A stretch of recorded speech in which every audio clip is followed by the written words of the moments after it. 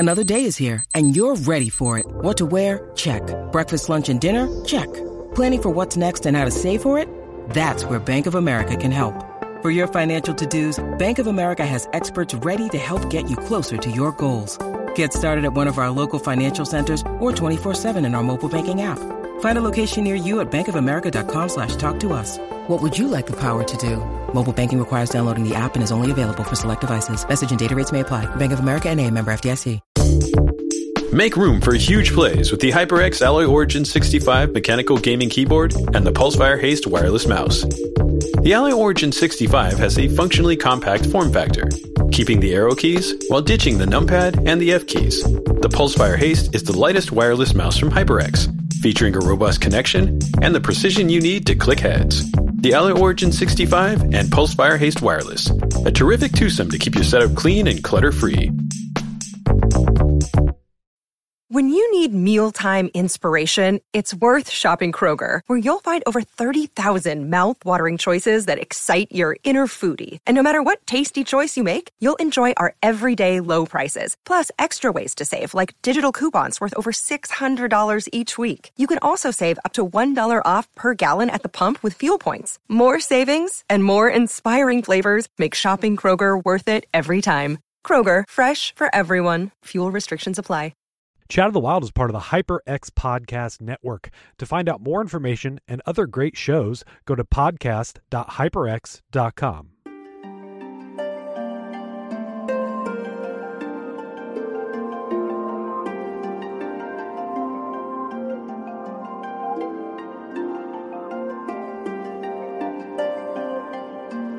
May the scent of fresh flowers protect you always on Chat of the Wild. Gaiden. In this season, we're playing through Okami, available on many systems. We're playing the Okami HD version. In the last episode, we helped restore Kamiki Village, not to its full potential. We'll find that out later. But we at least got the people turned back from stone into their fleshy, normal selves. Yeah. We collected a lot of produce. It was nice. It is nice. It's just nice. Yeah. It's just nice. Yeah. There's also the merchant that was standing in front of the boulder is now like, cool, I can go home. I should probably, sell some of the stuff, lighten my load a bit. So he opens up shop right by the exit to the town. So you can buy different bait and for, different kinds of things to feed cute woodland creatures around the world. Feeding the woodland creatures is one of my favorite things so far. Just because you feed them, and there's this little cutscene that lasts way too long, but it's so adorable. The dog Amaterasu and the animals sitting there eating their snack, and it just is like this flowery scene where the camera rotates. And if it didn't take like 10 seconds too long, it would be perfect. So I just watch it for a bit and skip it. Mm-hmm. So. I always watch it for a little bit, though. Yeah. After we cleared all this stuff up, we did have Sakuya reappear and talk to us. Now, we got some closer shots of her, and I did want to mention in her design. So there's two things that she has. So it is clear this character is supposed to be very attractive, right? Her front, she has big cleavage. And also her dress forms it in a way that it looks like a peach. Yeah, right? Which I didn't notice the first week, but the second week, the first week I was just like, yep, there's that middle cleavage. And the second week I was like, middle cleavage is Animal Crossing peach. Okay. And we do get in this scene, there is a shot in the back that she has a butt window. Yeah. That also is a peach shaped. Third week. Yep. Yeah. Yep. And did you guys come back to this town in this episode? Yep. Yeah. We'll get to see even more of her later. We'll get to that, though. We can leave this here now. If I wouldn't necessarily advise buying anything other than seeds right now, because we will be coming up to someone that we can spend money on. And so you're going to want to save up your money for that stuff, especially with in the combat, let's talk a moment about the combat in here. Okay. It starts off super basic. We only have our flaming mirror on our back for our weapon right now. Our reflector. We will get more weapons later. But right now it's just that. There is a single attack move that starts off with a 3-hit combo. The other thing that you can do is you can slash enemies with the paintbrush. You can freeze, do a slash. That will hurt them. Mm-hmm. One thing I don't know, we will get to this later, but I think it's important to say now. You want to try to do a final slash on every enemy because they will drop a currency. There is a monster tooth that you have right now. I believe you still have like a high probability of getting like the basic monster tooth. If you go and slash the enemy and cut them in half when they are in their like dying animation, you'll pick it up. And there on your menu, it will show a different thing for that and how many you've gotten. There will be something that you get later. So take advantage of this now while you're fighting weaker enemies. Okay. Be sure to slash every single one right after you kill them. Or at least make that the final killing blow. Yeah. That'll cut them in half and they'll drop a monster tooth. Okay, because I've gotten some of those. It took a while for me to understand this whole setup because when they teach you during your first fight, they say, okay, when they lose their color, you can hit them with the power slash. And I took that as that was the only way to kill monsters. So I was a little freaked out in the beginning because I thought I had to hit everyone until they were grayscale, and then I could only kill them that way, which thankfully is not it's sort the of the inverse of that, right? Yeah. But yeah, these battles, they take place in this small circular field. Whenever you run into enemies, they are these like floating demon scroll looking things that if you get close enough to them, if they see you, they will run at you. I do believe it does the thing later on that as you get stronger, these things will run away eventually. Okay. So you'll have to go out of your way to like try to fight these things later on. I may be misremembering that, but a thing you'll also be able to do in here is escape. And that you can do that by smashing. There's a spot in the circular field that is like a glowing area that if you keep smashing that, you'll basically make a hole in there and you can jump out of the field. Yeah. And that is a way to escape. And I didn't know that until they tell you we're still very much in tutorial sections of this game, where some of the treasure chests just give you a scroll that further clarifies the rules, which I didn't realize until I'd gotten a few of them to be like, oh, my reward for that wasn't really all that special. But the reason I didn't realize it till later was because I still thought it was special, because I was like, oh, that's good. I'm glad I got clarification on that rule. And it wasn't upsetting that all I got was, here's more journal pieces, I guess. And we're still getting money. Yeah. So there's that. Sometimes praise as well. Also, in the fight, you use your ink. Anytime you use your ink and do something successfully, it will use up some of it. We start with 3 jars of ink that we can use before we run out. And bad guys will drop more of it when you kill them that will refill that. And the icon, the sprite for that ink is the exact same icon as the juice that you get in Beautiful Joe.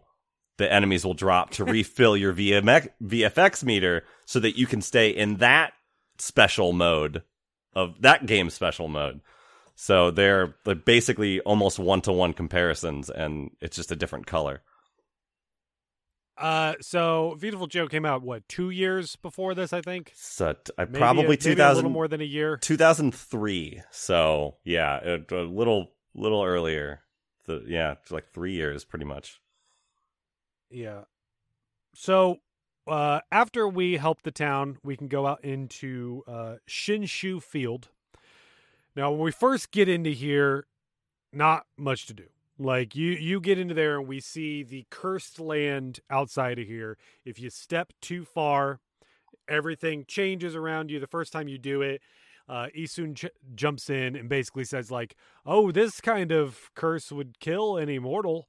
But for you, I think it's just going to be like sapping your godly power away. Yeah. And that's what it does. You become normal wolf. Yeah. Yeah, I don't believe you ever want to try to like force your way through it. I don't think there is anything. There might be something somewhere where if you get real maxed out on your ink and your god power, maybe you can force your way through one of them to get to a little secret thing. But in general, rule of thumb, don't do it because we are going to be clearing this area out and we're going to be making it nice. There's going to be a bunch of stuff to explore then. Yeah, I accidentally stumbled into it once and got that explanation. But yeah. We've got another tree at the center here. Again, it has lost its power, and we need to figure out what to do. Not really anything else to do in this field. Mm-hmm. We can can run follow... into the nameless man who just like yeah. He's like, I saw that dude Susano come running through, which is weird because usually he's running away from stuff. This time he was running towards something. He was talking about fighting monsters, so... Yeah. Right. But we'll see what he's actually doing soon. If we follow this river into this cave, that takes us into Hannah Valley. And this area here, again, it's real straightforward. We're sort of just running through. There's some enemies here and there. We come across some that are like sitting at a campfire that we can fight a bunch of them at once. Yeah, and they all play instruments, which makes me feel kind of bad because it makes me feel like I'm just beating up on some bards, just these artists sitting around like playing, music together, and like I gotta ruin their day. But at the risk of saying this kind of stuff wrong, I believe there is a lot of stories that involve these kind of creatures out in the woods playing instruments to sort of say, like, those are the noises that you're hearing, when it's really just like the wind blowing through the trees, where it's like, no, it's actually this thing playing its instrument and it's calling children to it to eat or something like that, right? Like there's a lot of stories like that where they relate the sounds of nature to a creature actually playing some kind of instrument. Mm-hmm. It's beautiful in a way, if it wasn't for the kidnapping. Wasn't for the toilet demons. As we go up here, we come across some evil trees that chuck fruit at us. And you can slash that fruit right back at them, and that'll stun them. So you want to do that because these things will throw those things fast, and they have a really good aim. So unless you are just like really running all the way past them, and I'm guessing you're probably not because you may not know exactly where you're going right now, right? Like you're kind of just like, I'm going up this path, but I don't know exactly where we're going.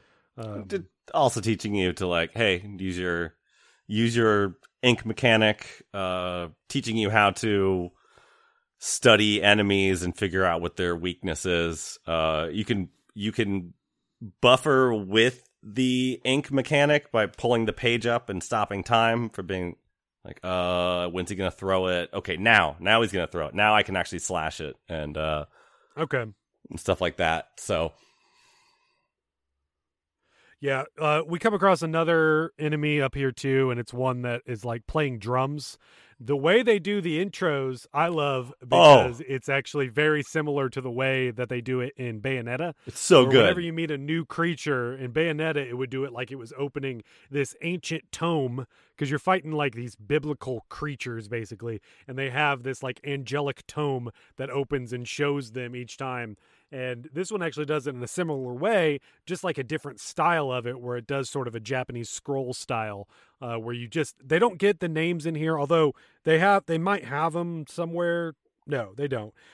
They just show like an old, like authentic looking Japanese drawing of these kinds of creatures, which I'm assuming are based on like actual like, mythologies and stuff, right? That's all I can do because this is all I know.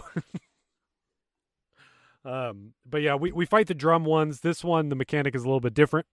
Did you guys figure out how to get around it? Like its weak spots? It took a few fights against one of these. To the best of my knowledge, his weakness is if he pops up and you're behind him, he doesn't know what to do. So yep, and you can slash for massive damage. Yeah. And then get them into a spot, because if they do know where you are, they'll pop up, be invincible to slash, and your reflector doesn't They're not do much invincible, damage. but they just don't do much. They Yeah, don't hit do much damage. they do a shockwave that you can jump over with their drum, and then they go back underground. And the way to get them to stay above ground is to pop up behind them, do some damage. Then they'll do their bazooka attack, which hits them with recoil and stuns them to where you can do another slash for really big damage. Yeah. Took me a once while we to get up to figure here- that out. The camera is rough because Yeah, when it they're moves, underground and they're Yes. moving around, it's impossible to keep it locked on them. So Mhm. Yeah, they're and just to be clear, there is no lock on in this game. No. That is like one of the. I think that's a problem with the game. I think that's a con for this. It's why the battles happen in this way, is to give you a small arena to keep, your eye. You can see everything you're fighting, basically. But I think the battle system might be the worst part of the game overall. Not to say like it's okay. When I say worse, I don't mean it's like the worst thing, but in Right. terms of something that we're going to be doing throughout this whole thing, the general exploring and meeting characters and solving puzzles and drawing on things and just making the world beautiful is the best thing about this game. The worst thing that you have to do constantly throughout it is fight enemies. You'll get better at it, but it's not. This is coming from the Devil May Cry people, right? This is a game from people that only knew how to do cool run from the next room to the next room, fighting enemies like crazy, juggling them in the air, bringing out multiple weapons, trying to get style points, all of this stuff. But they tone that down severely, but it still is that kind of gameplay in the end in this tiny little arena. And they just sort of, I don't like the fact that it just takes you out of the world that you're in whenever you get into them. And it just sort of like is just like, oh, time out, battle time. All right, let's go to the battle area. Okay, good job doing the battle. Now you can go back to your adventure. And it just feels disconnected a lot of times to me. one thing that's hard for me with the battles is getting to the end of a battle and thinking, okay, is everybody dead? Did I beat all the enemies? Because you don't know until it stops and tells you. And it takes a second before it gives you the end of battle screen. So sometimes I'm in the fight and I'm just panning the camera around to make sure there's not someone lurking underground or floating up in the air that I missed. Yeah. You're constantly having to run in circles, basically. Yeah. I think the biggest thing about the camera is that it wants to move with the character when you move. And so it doesn't always move the way I want it to. And especially when you're fighting in that small area, if you try and run to the left, the camera will then try and move on its own to where it thinks it should be. And I'm like, no, I need to move myself to the left, but I don't need you moving right now. You're not in the right spot. And like we said before, it helps when you go into the ink mode that you can move the camera in ink mode. So that's pretty great. But yeah, it's troublesome. I kind of like the fighting, but it's troublesome. Yeah, the fighting itself is fine. It's not broken.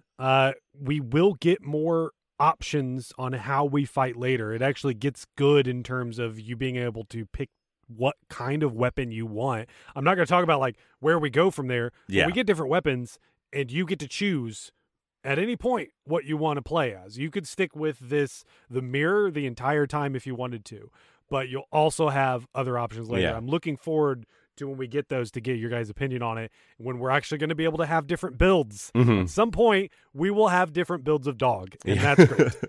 Yeah, but in terms of Kamiya action gameplay, that's not what this game is known for. It's not what I have heard a lot of people bring up when I've heard about this game over the years. So yeah, right, yeah.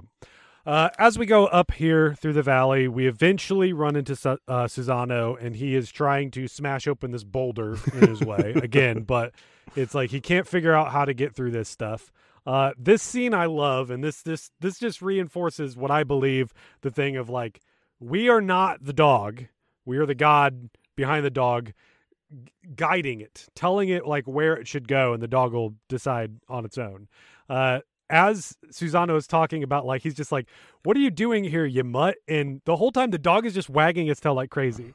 It just loves Susano so much. And at this moment, like, as the player, we all know Susano's a con, right? Like, we know that, like, he's not everything that he claims to be, that he's almost, okay, Brian, he isn't this bad, but he's almost like a Linebeck here. Right. Okay. Where he talks up himself about being so amazing, but us as the player know that he isn't. And so as a god, we know that he isn't too. But we're a god, we don't actually care how great he is. He's just going to be a tool that we use to get the stuff done. For whatever reason. Meanwhile, this dog loves him. For whatever reason, I like him way more than Linebeck. I know. Am a little bit tired of just how much, like, because there is a bit of that Cella, Linebeck, Isun, Susano, like, there is just a lot of talking. Isun says a lot of stuff, and I'm a little tired of Isun half the time, but I like him.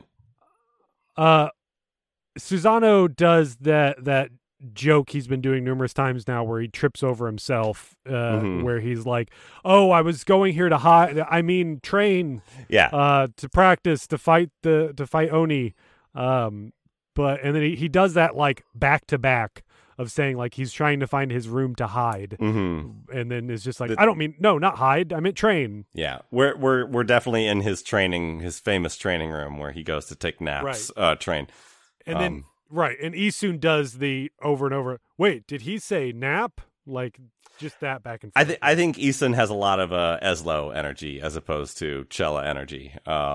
If I could, Eslo talked a lot at the beginning of that game, and I'm hoping Isun chills out a little bit as we go through, like Eslo did. So, I think you will learn to love Isun more. Is what will happen. He's not going to stop talking, but I think you will find him more endearing by the end. Right. What we need to do to move this wall out of the way is there is this slate near us that has some carving on the wall, and it very clearly has a spot for us to draw something. If we go up to there and we draw a circle for a sun, it activates this thing, and that is how this magic barrier is removed. Susano's just like, I don't know what just happened, but whatever. Got to keep running away.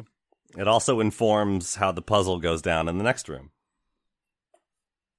Yeah, we get into this other area that you can just screw up the puzzle over and over again. Like, it doesn't necessarily tell you right away. You get into here, and this is also something that I don't know if you kept doing it, if it would tell you something else, but you get into there and you can see a slot up to the sky where you can draw a sun, and then you get a cutscene, the sunlight coming down to nothing. And then Isun says, like, I feel like we're missing something. We saw a diagram earlier of a sun coming down onto a shape that then goes to the thing. So that sort of tells us what we need here. But you're looking around, and at the time, it looks almost like there's just a locked door in front of you. There's these wood planks vertically going down that in like a Zelda game, you would solve the puzzle and then that door would open up. I was like, well, clearly I can't slash that because it's a door. Right. So you slash it, and that's how you move on from here. BC, did you get stuck on this too? Yeah, I was stuck on this for a while because if you go up to where the orb should be, Isun makes a comment about like, oh, there's this puddle. It looks like there was something here before. And kind of every time we've had that prompt of there was something here before, something is missing, you have to fill in the space. And I thought I was just doing something wrong, or there was something wonky with the way that I was painting in the space that wouldn't let me complete the puzzle. Until I eventually was like, all right, I guess I don't get it. I'll look it up. And I hadn't even seen that door yet to slash. And I looked at a guide and they're like, yeah, slash the door to the left. If only That's all. That's all it. I had to do. Yeah. Yeah. It just seems so straightforward. And him saying, oh, hey, there's something missing that was here before. I immediately went with, okay, What do I I'm draw? supposed to rejuvenate it somehow. Yeah. Yeah. Right. Knowing whether or not there's a tell for things that we use rejuvenation on, that's helpful because I never quite know what I'm supposed to scribble on and what I'm supposed to circle or whatever. You'll get used to it. Okay. You'll start to, as you do more and more of these things, it just becomes natural for you to. They do over time make this stuff more and more obvious through color and like effects to be like you can interact with this thing here. Yeah. After we do that, we run down a hallway. There's a little save station there if you wanted to, but we're not stopping yet. You get to the end of this little path, and we meet Sleepy Bear. Hi, Sleepy Bear. Top 5 characters, hands down. Yeah. It's just this giant brown bear sleeping while balancing on a sphere, the sphere that we need. Susanoo. That's it. Yeah. Susanoo's like, all right, you fiend.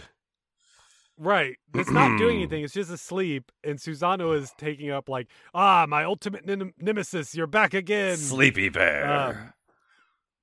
We get the scene of him doing his Susanoo style implosion, where when it first started going, I was like, I don't want to slash the bear. I don't want to Same. cut this bear. I was like, we can't kill the bear. We don't kill the bear. We do go through this and we do slash him. That makes the bear fall off and then immediately fall back asleep again.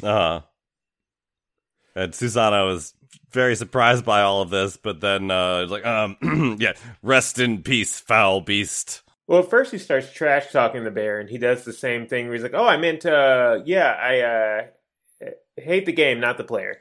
Yeah.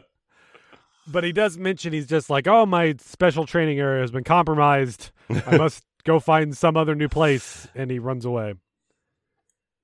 And then the dog is kind of get that sideways head turn, like does the crooked head just like confused about what's going on here? Again, this is just a dog; it doesn't know what's going on. Yeah, it's not the dog does not understand what's happening.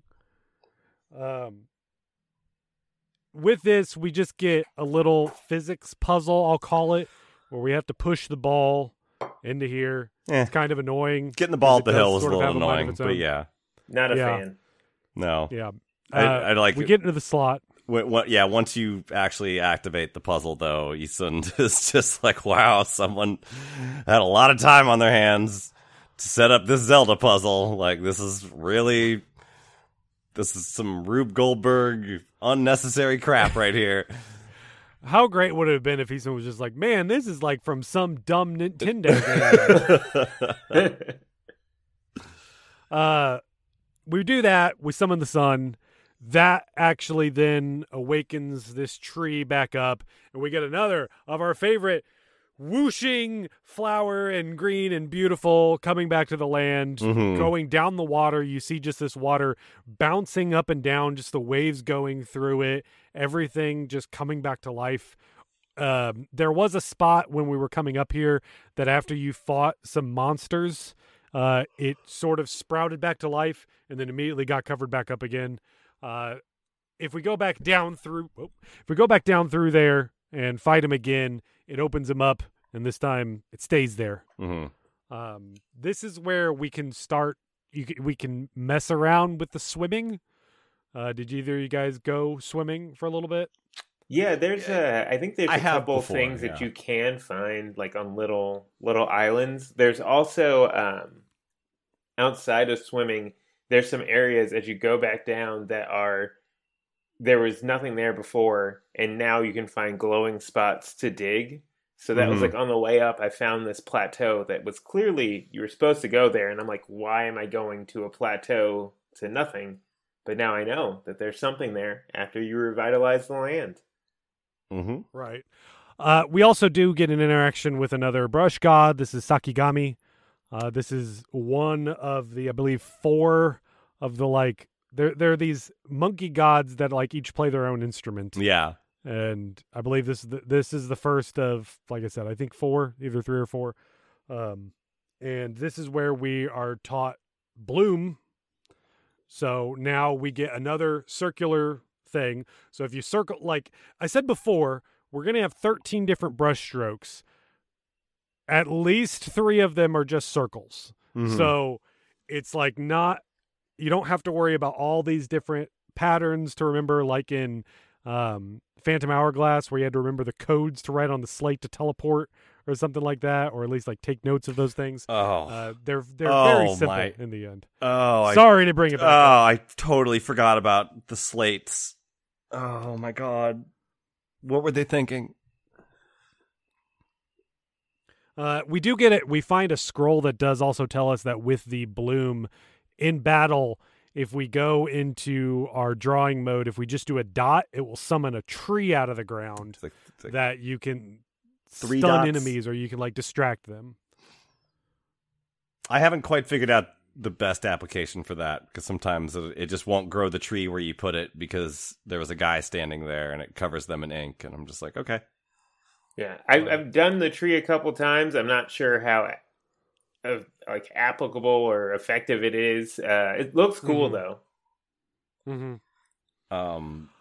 With the trees that threw bad fruit at us earlier on the way up, with Bloom, we can now, once we stun them, we can put a circle around them and turn them into regular pretty trees. Same thing with the husks, the black husks of trees.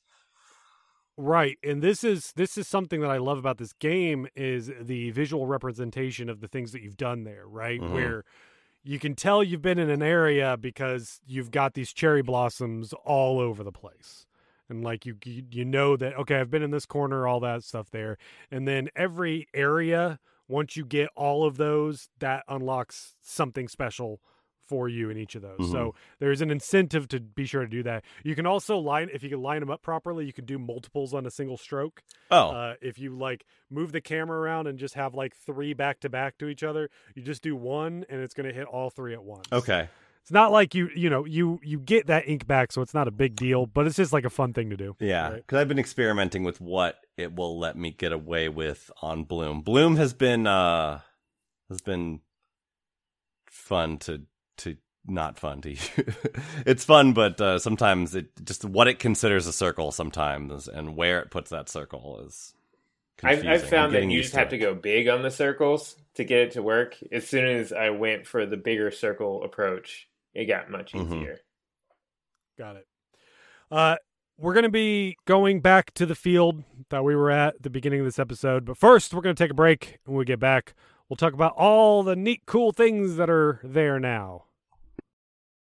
The award-winning Go Nintendo podcast is the best place to get the latest news on the world of Nintendo. We cover the biggest stories, share impressions of the latest games, and answer your burning questions. There's also some general pop culture talk, game music trivia, a heaping helping of silliness, and did I mention our robot companion? I'm the star of the show. Catch new episodes of the Go Nintendo podcast every Saturday on the HyperX Podcast Network.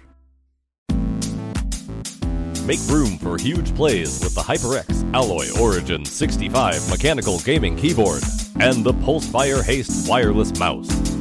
The Alloy Origin 65 has a fully compact form factor, keeping the arrow keys without the numpad and function keys. The Pulsefire Haste is the lightest wireless mouse from HyperX, featuring a robust connection, up to 100 hours of battery life, and is even water resistant. The Alloy Origin 65 and Pulsefire Haste wireless. Keep your setup clean and clutter-free with the Alloy Origin 65 mechanical keyboard and the Pulsefire Haste wireless mouse.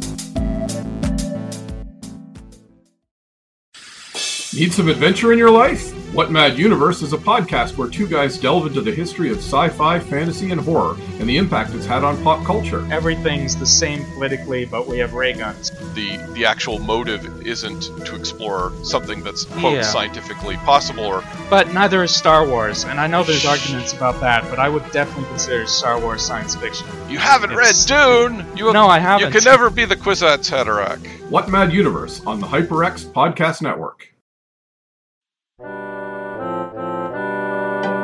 It's Patreon time. Haven't done this in a little while, but you know what? We've got to celebrate. We got a new person here, Hylian Gamer. He has been hanging out with us for a while over in the Discord and just joined in and supporting us, and we greatly appreciate it. Yeah. We are a little late with his promo, but here we are. Yeah, he's do apologize. Been a long-time listener. Good to have around. He's getting that Yum Brands money, apparently. So he's been working at Taco Bell, got himself a job. Good for him. If you sign up on our Patreon, at patreon.com/Shadow of the Wild, you get a survey, you talk about your favorite Zelda games, and then we talk about it on here, and we react to it. For Highland Gamer, for the question of what is your favorite Zelda game and why, he says, personally, my favorite Zelda game is Link Between Worlds. I love the painting mechanic, how it replicates the use of most of the overworld map of Link to the Past, and the overall gameplay. I love the story of how the game unfolds and how you have to save Hyrule. That is one. I only played through it once. I remember loving it. I'm very much looking forward to us getting to that here on the show, for sure. Yeah, I beyond loved that game. I was crazy about it. I almost went back and played it again, but didn't. But like everything about that game, I remember at the time was absolutely in love with it. You know, I'll probably bring this up again when we get to it, but I do remember not being impressed by like the first reveal of it. Like the style they went with and all that stuff. Yeah. But then you get into it and it's like it all makes sense. It all fits and it's so good from what I remember. Mm-hmm. Great multiplayer too. I actually played that multiplayer a whole lot. It's like a 1v1 thing, but I had a lot of fun with that. Oh, okay. I stole my neighbor's Wi-Fi for that a lot. What is your favorite Zelda item? Highland Gamer says, my favorite Zelda item would have to be the bow. A classic. It's the bow and the boomerang camp. You know, you gotta different flavors. Yeah, but yeah. Okay. I know it's an item that comes early game, depending on the game, but I love the mechanics, particularly the bow from Twilight Princess on the Wii because of aiming controls. Yeah, one of my favorite things that they did with the 3DS version of Ocarina of Time and Majora's Mask is giving you gyro aiming with the bow. Just so good. And that's the other good thing about the Wii U version as well with Twilight Princess. Yeah, and the other thing that's great about the Twilight Princess one is just freely giving you bomb arrows. Right, yeah. You could just blow up anything that you see. Yeah. Like, oh, by the way, you can... when What's-His-Face gives you the bombs, he's like, oh, by the way, you just slap these on your arrows, man. Barnes. Barnes hands you the bombs. Right. Barnes bombs. Do you have a favorite Zelda-like? Highland Gamer says, my favorite Zelda-like? I don't know too many. I'd go with Skyrim as a Zelda-like towards Breath of the Wild. I love the open world bits and the freedom to do whatever you want, whenever you want. The large variety of enemies and all the characters is amazing. For so many of the characters, they make elaborate backstories similar to Majora's Mask, and I love that side of it. You know, now that he just says that, it's something I never really thought about, is the fact that all the characters in Skyrim, they have a schedule, right? Yeah. And you can learn their schedule, and you can follow them around. You can do all this, and they do kind of loop. We don't actually, reset time necessarily, but these characters do move on a loop. Yeah. Very similar to Majora's Mask. Yeah, that's true. Those Todd Howard RPGs, they kind of have characters that are on loops and stuff, so yeah. Imagine if you could, freely kill any character in Majora's Mask. Just end it. I got too dark. All right. Yeah, I was going to say, Breath of the Wild probably takes a lot of inspiration from Skyrim. Just ubiquitous, it was everywhere, and I'm sure they looked at that a lot. What was the saying for it when it was being talked about? You see that mountain there? You can climb it? Yeah. That was their whole thing. Yeah, we said that a lot in Breath of the Wild, too. We made that joke. Well, but we were yeah. And we were like, oh, yeah, we went there, and it was amazing. Yeah. We didn't, and it was fun to get there. We didn't have to glitch through it like in Skyrim. But yeah, I love Skyrim, too. It's up there as an all-time favorite for me, for sure. Play that. It's a big game. It's a real big game. I have it on Switch. That's an undertaking. I mean, altogether, I've probably put in 200 hours into that game. Never beat it. But I have spent more time in that game than most other video games. I mean, probably, I would say maybe Final Fantasy 14 is probably the game I spent the most time on. Expected. Yeah, you have to with those kind of games. Anyway, thank you, Hylian Gamer. Hylian Gamer joined in at the Sheikah supporter tier, which is the $5 a month tier that we have that gets you week early access to games. It gets you the chance to make us play a video game that you want us to play, and you can choose to play it with us if you want, or you can just watch us play it over in our Discord. We do that once a month. Community Day. Yeah, so far we've only really been playing the Rogue Hero games, the Rogue Heroes game. But I think we're wrapping up on there, and we're probably going to be looking into something else. I think Hylian Gamer's got some ideas of some stuff that he would like to play with us. That Rogue Heroes game is a lot of fun. Also, Hylian Gamer did get me to play Fortnite. I had to download it for the first time in like 4 years.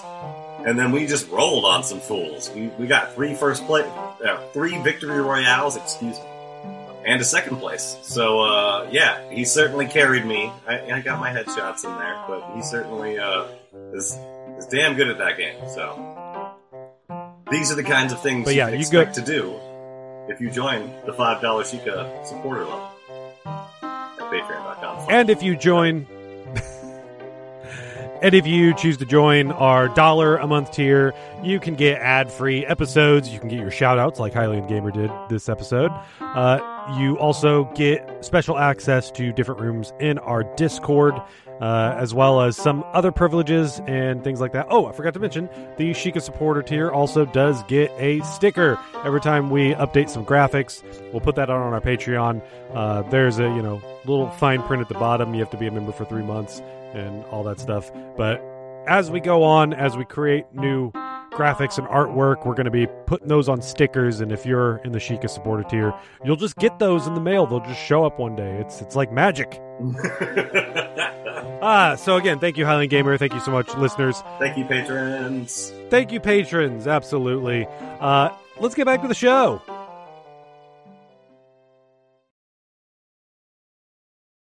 All right, so we're back in the field. It still isn't looking good, but we have a new move to use. We go back to the tree in the middle.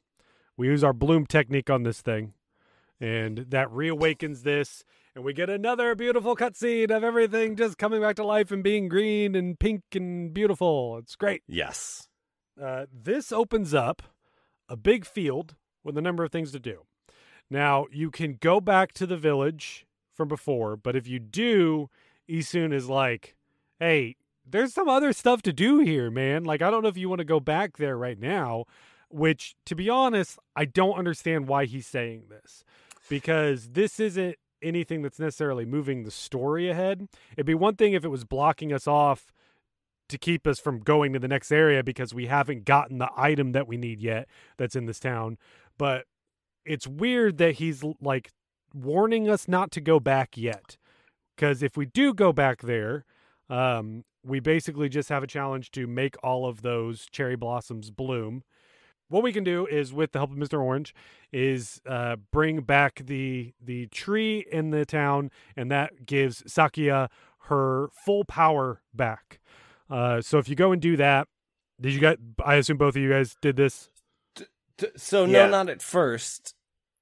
Okay. I only went back because I wanted to make sure, because I had a lot of money and I wanted to make sure I had enough different kinds of food offerings to buy from the merchant. But yeah, he was just like, Isun was like, look, dude, like, you shouldn't advance the story. And I'm like, advancing what? Like, no, I just want to find the merchant. But yeah, you walk through and the whole place looks different. And yeah. I explored around until Isun's like, okay, you've done enough. You can go back to the village now. And that was that was when I actually went back and restored the village and got to watch Mr. Orange bust a groove. Dude. Mm-hmm. the Yoho Kano or Yoho, Kano Shuffle. He talks it up because I didn't understand at this point that you could circle the dead husks of trees, because I tried plenty of times and I just didn't do the circle right. And so I was like, well, there must be a different way to bring those back. And so, I eventually came to understand that is what I needed to do many hours later. And, but talking to the people in this town about this dance, it's very, it's, the vapors, like, ooh. We go up and we help him out, do his dance, and that fully reawakens it. We then see Sakuya, and she is basically just wearing like a single towel around her now at this point. For some reason, she had a wardrobe change and is like, she's so far away too. Like, I get the feeling when they first made this, she was right in front of us, like just barely wearing anything. And they were like, yeah, we can't do this. We got to like move her real far away because she's just, you're bumping this up to an M now. But we're like just in this moment. So in this scene, I got the impression they were trying to insinuate that, she had kind of been reborn or revitalized because now she's much thinner and skinnier, not as voluptuous, but it's still like way over sexualized. And I was, with as cool as the character design is in the rest of this game, this just feels odd, a little icky. For the longest time, every Japanese video game was very horny. Yeah. Now they got their own genre, so they can get all their horniness out through that kind of stuff. Like there is just a genre of horny games now. So like you could just you can make those games, and if that's the game you want to make, you can get it off your chest there. So to speak, yes. But yes. But for a long time it was constant. And it sucks.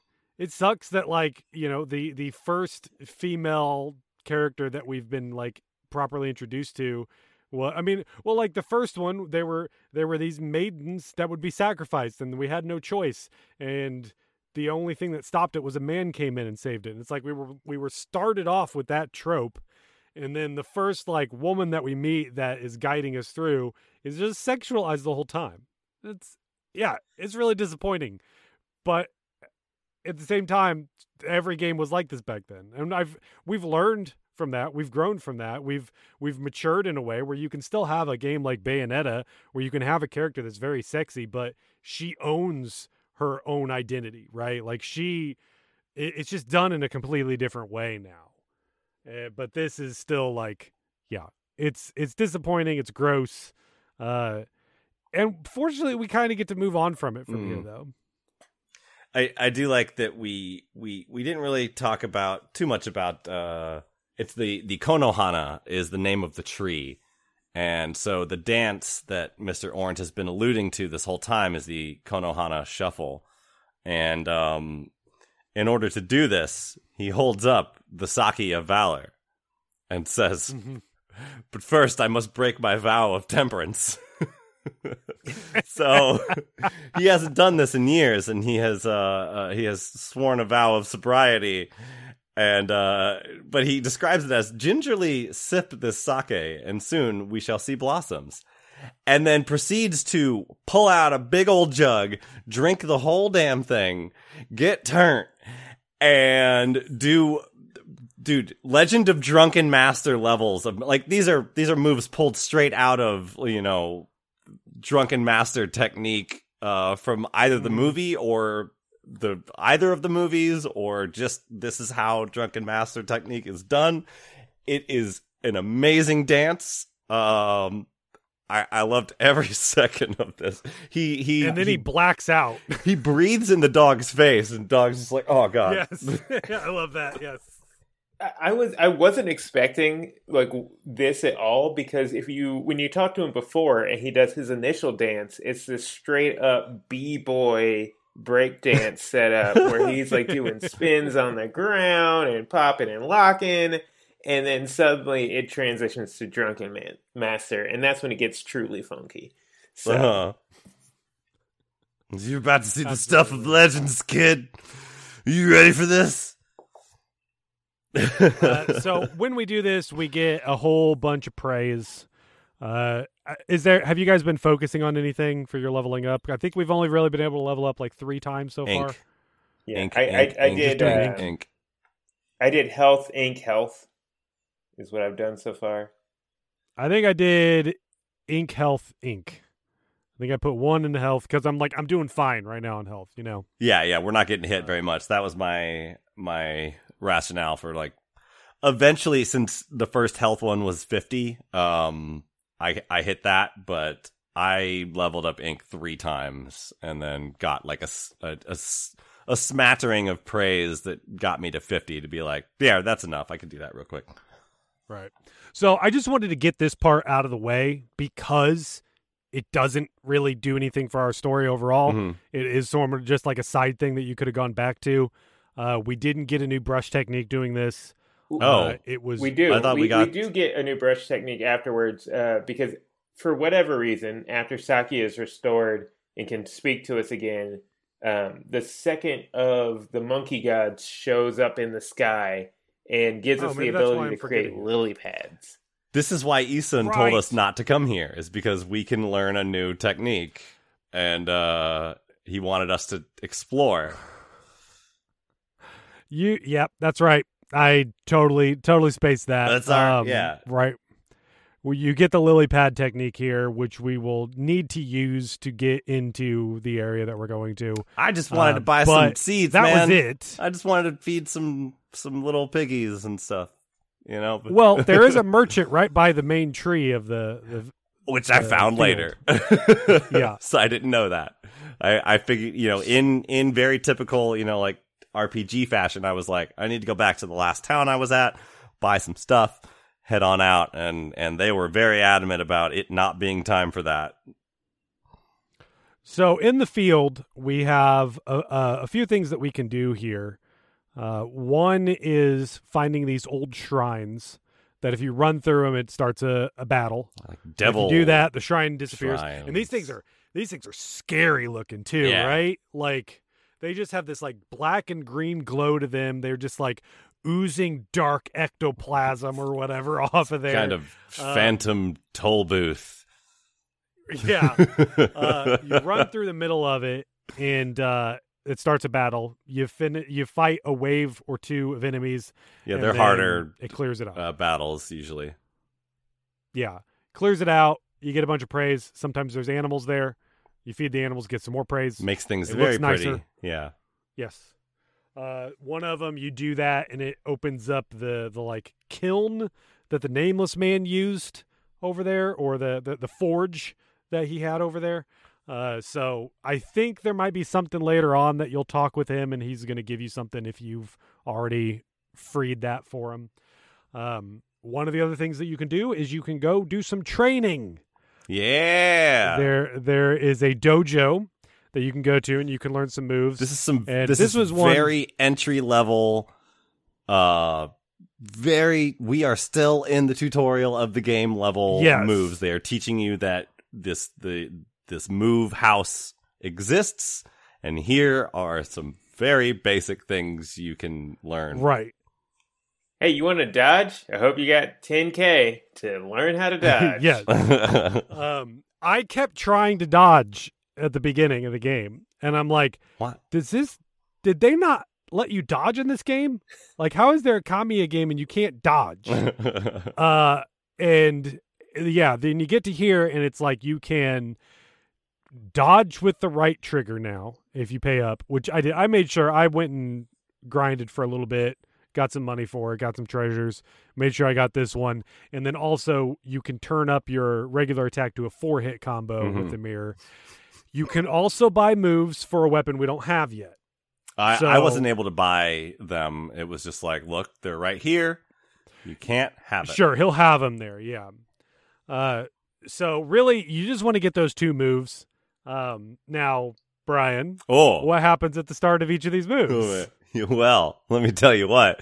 He drops his head down, which transforms his face into a thing where it looks like it's got a big V on his head.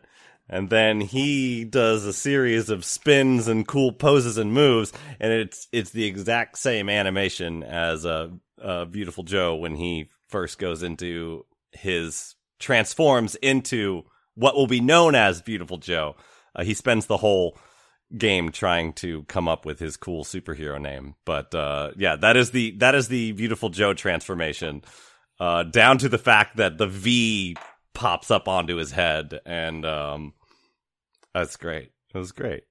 Just short of, and he's just short of saying Henshin a go go, baby. Basically, right? Like that was the only thing that he was missing on there. When that popped up, I was like, oh, Brian's gonna be so happy to see this. It was great. Because you had no idea they were throwing these kind of references. No. I mean, I was like, that makes sense that you'd reuse the juice as the ink bottles, but I was happy to see it. And then, when I saw it, I'm like, all right, cool, we're good here. This is good. Another character we can run into is a mailman in this field. Wait, really? Which is almost identical to the mailman that we're familiar with in Zelda. He's just kind of he even runs in a similar way on the side of the road. And I had gotten this item. I had picked up a few of them, and I tried using one and just to see what would happen. And I reloaded my save because I thought maybe it would be a level up material or something like that, but that didn't end up being the case. So I reloaded to get it back. But one of them I gave to him, and that made him happy, and he got back up and ran off, I guess you could call what he's doing running.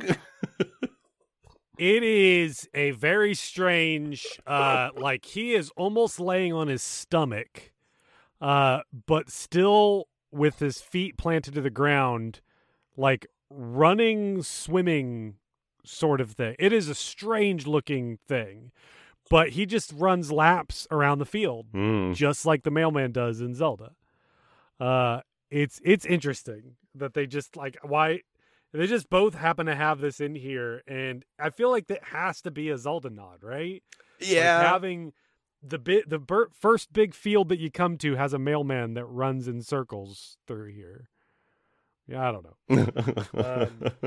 So we also need to find a pyrotechnist. This is always the issue. I knew what I needed to do. Is there something that leads you to being like, you need to go do this? The bomb is completely optional, isn't it? So no, the bomb is not optional. I don't think. I think the bomb's not optional because you need it in the coming section to get into the forest. But what happens is if you go over to the entrance of the forest, you will, right next to it, there's a big area where you can see that there's, I think you can regenerate the ground with bloom. And then you see that there's a big crack in the ground. And Ethan's basically like, yeah, I think we could break this open with a huge explosion. And when I saw that, my thought was, okay, we're going to use this to blow open like a fountain that's going to refill the water so that we can take the ferry to the forest. That was my thought process as well. And so as soon as I saw that, I just thought, okay, gotta find a bomb. And then I saw the sign that said the pyrotechnist. I knew we're going to blow some stuff up. Mm-hmm. Yep. Pyrotechnist, by the way, I really love that term. It's really good. Super pyrotechnist, to be exact. Yeah. Yes. His full title is pretty great. Yeah. So Tama, he just makes bombs, and you get into there, and I love this, where the only room in this house, half of the screen is taken up by this diagram of a circle with a line through it in the same like black paint that you use for everything. I still missed it. And, really? Yeah. Did not know what was supposed to happen. He takes a big old pole off the pipe and uses that to throw into his little pot where he wants this fireworks show to go off, basically. And he's like, huzzah! And nothing happened for me because I didn't know what I was supposed to draw. I get into that room and I just immediately start drawing that symbol. I'm like, right, I need to learn it first. Like, I keep skipping a step. And so you got to talk to him. And he just like, this was strange because it feels like you were wrapping up a quest that you never started with him, where he's just sort of like, all right, time to do the bombs. I'm going to show you how to do the bombs now. Let's go toss them in. And then you sit there, you do a circle with a little stem coming out of it that is just like the wick of the bomb. Or what do they call that? They call it a different thing. The fuse, if you will. The fuse of the bomb. And that will create a big bomb there. And then we get this cutscene. Midnight Wonder Boy. Yes. Midnight Wonder Boy. And all like the entire time I was like, Midnight Wonder Boy is such a great name for a terrible band, but Tenacious D almost certainly has that copyrighted. So right. We do that. We get a beautiful scene, fireworks going off. Again, so much of this stuff feels like it's happening real fast. Like we're meeting these new people, getting these new things, because when this happens, we happen to see a new constellation. And when we do that, we get to meet Bakugami. It's okay. This took me forever to do all of this stuff. It was all fast, but spread out. And so, yeah, I didn't feel like I was learning too much at once because I was taking a while to do all this. Okay. Bakugami is the best. He is my favorite. He is the best god that we have met so far. He is the cutest, and he has these little followers who are these adorable little boars. I love it. Borlets. But like Bakugami is balancing on a bomb, surrounded by little borlets with matches in their torches, mouth. Lit torches in their mouth.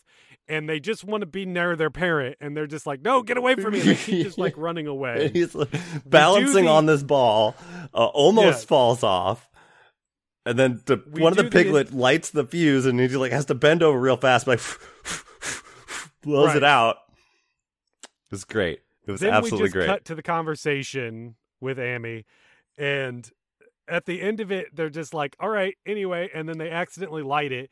They run off. There's an explosion off to the side, and then we see their like symbol, their glowing symbol, rolling on the floor and just rolls into Annie. And just like normally it's this like elegant thing where it's they transform into it and it floats through the air and it gets absorbed into us. And this one is just like they got blown off screen, and then they're just rolling into us. As the four piglets holding matches go running after.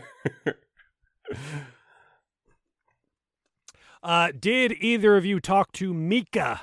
Yes. Who gives you the list of like harder enemies to kill? Yeah. So this is there's an area that you can go down into that takes you to the Moon Cave. This is where everything went down previously. If you go down this way, it just looks real creepy, but eventually you hit a force field and you can't do anything about it. That's the end of it. If you go on your way back, there is a little house at the entrance there where the priest of the Moon Shrine, Mika, is waiting. And Mika just basically says, like, there are a bunch of cursed enemies out there that I need you to slay. Here's a list of them. They only show up at night. Well, and then as soon as you leave the house, one of them will fight you. Well, the days are much too bright, yes. But one of the... actually, what he says is, hey, I'm having problems. There's 5 of these guys out there that I've tried to get rid of, and they're bad business. And can you go hang this list up somewhere so a hero will see it and take them out for me?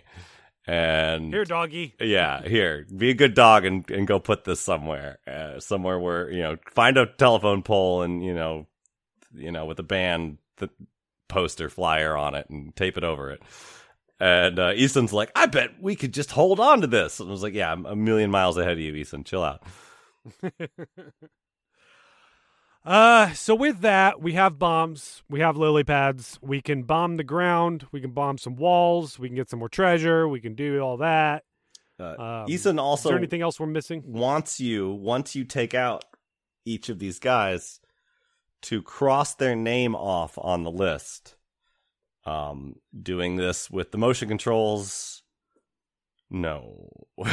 It has to be like a perfectly straight line, and not necessarily like be like hold my arm to like make a straight line or something. Yeah, but I ain't doing that. Like it took me forever to do the first one, forever, and eventually I got it, and then subsequent ones, once I kind of got the feeling of it, it was a little bit easier, but the first one was bad.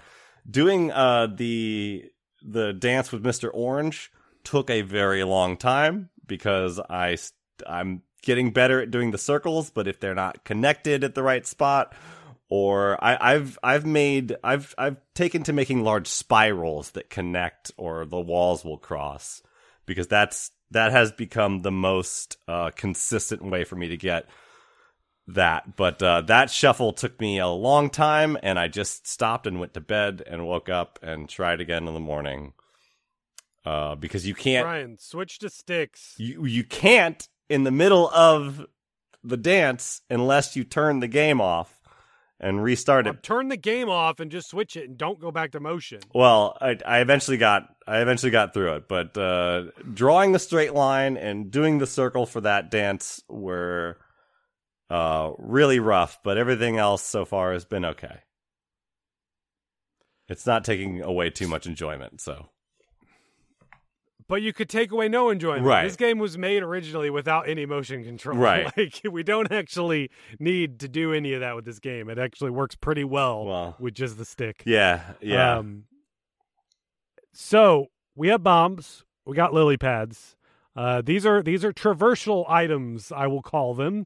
Very similar to the kind of stuff that we get in Zelda. I guess that's what I'm really equating this to. Like in Zelda, typically we would have to like go through a dungeon before we'd get one of these things. And we've gotten 4 basically now, like of 4 like different things between like the slash that opens doors, lily pads that let us like walk on water basically, and then bombs that like open up things. Like the bloom is like one thing. Bloom just affects that. It doesn't necessarily help us like get around per se, other than advancing whatever story we have here. But yeah, we've already gotten 3 basically of these things now. What did I say, 3 or 4? I don't remember. 4. We've got these things now. And so is there anything else in the field that we wanted to bring up before we wrap up here?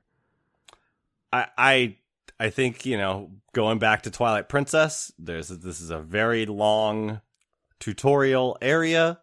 It is not necessarily paced well, but like it is definitely like I like it better. I didn't notice. I was having fun just getting used to the world. It was fine and I'm still you're still in the tutorial. You're still learning about things, but I was having a lot of fun with it. So there's another comparison to the other Wolf Zelda game is we're still setting you up, man. The game hasn't opened up yet. The only thing I would add is you can feed a horse. So yeah. Yes. That's cool. You can feed like so many animals in this, and it's just like part of it, but it's not even important. But you want to do it. You feel inclined to do it. You get the tiniest reward for doing it. Very little praise, but including just getting hearts above their head after you do and it. they run up to you and they're like, "Hi, how's it going?" Did you make sure to feed the dog in town that whose record we usurped? Because you can. Yeah, I'm gonna go back for that one. You can make the dog happy because now it has to beat a record. Its record got broken, so But I was like, later I realized, I could probably give it a snack and it would be happy. And sure enough, yes, you can. Mm-hmm. So there's a little area. There's a little river that goes under a cave. It's like and there was a pier before that a ferry would come to. Did I miss something, or do we just have to keep drawing so many lily pads to get across? I drew them as far away from me as I possibly could and swam long distances to each lily pad so that I didn't necessarily have to draw a million of them. So far, lily pads have been pretty easy. I've never had one mess up on me when drawing those circles. So we put a bunch of lily pads down this river. At the end of it, there's a wall you can climb up, and there's a crack in there that you can bomb it. And that takes us into Agata Forest. This area is also cursed like before. Mm-hmm. If you go into the entrance, you jump down, there's a little cave in there with a spooky looking hut. And there is a save station right there. Just go to that save station, and this is where we're going to wrap up this episode. For the next episode, we are going to be defeating the Spider Queen in the Suta Ruins. Of course. So this sounds like a real dungeon. We're going to be fighting a boss. It's going to be real interesting. Hopefully. I guess trigger warning for people that don't like spiders. Yeah, I can't imagine that there are many people on this podcast who don't like fighting giant spiders. Do all that. Save some people, save the land, make it beautiful. Me back here, and we will talk about it on Chat of the Wild. Guide. Guide.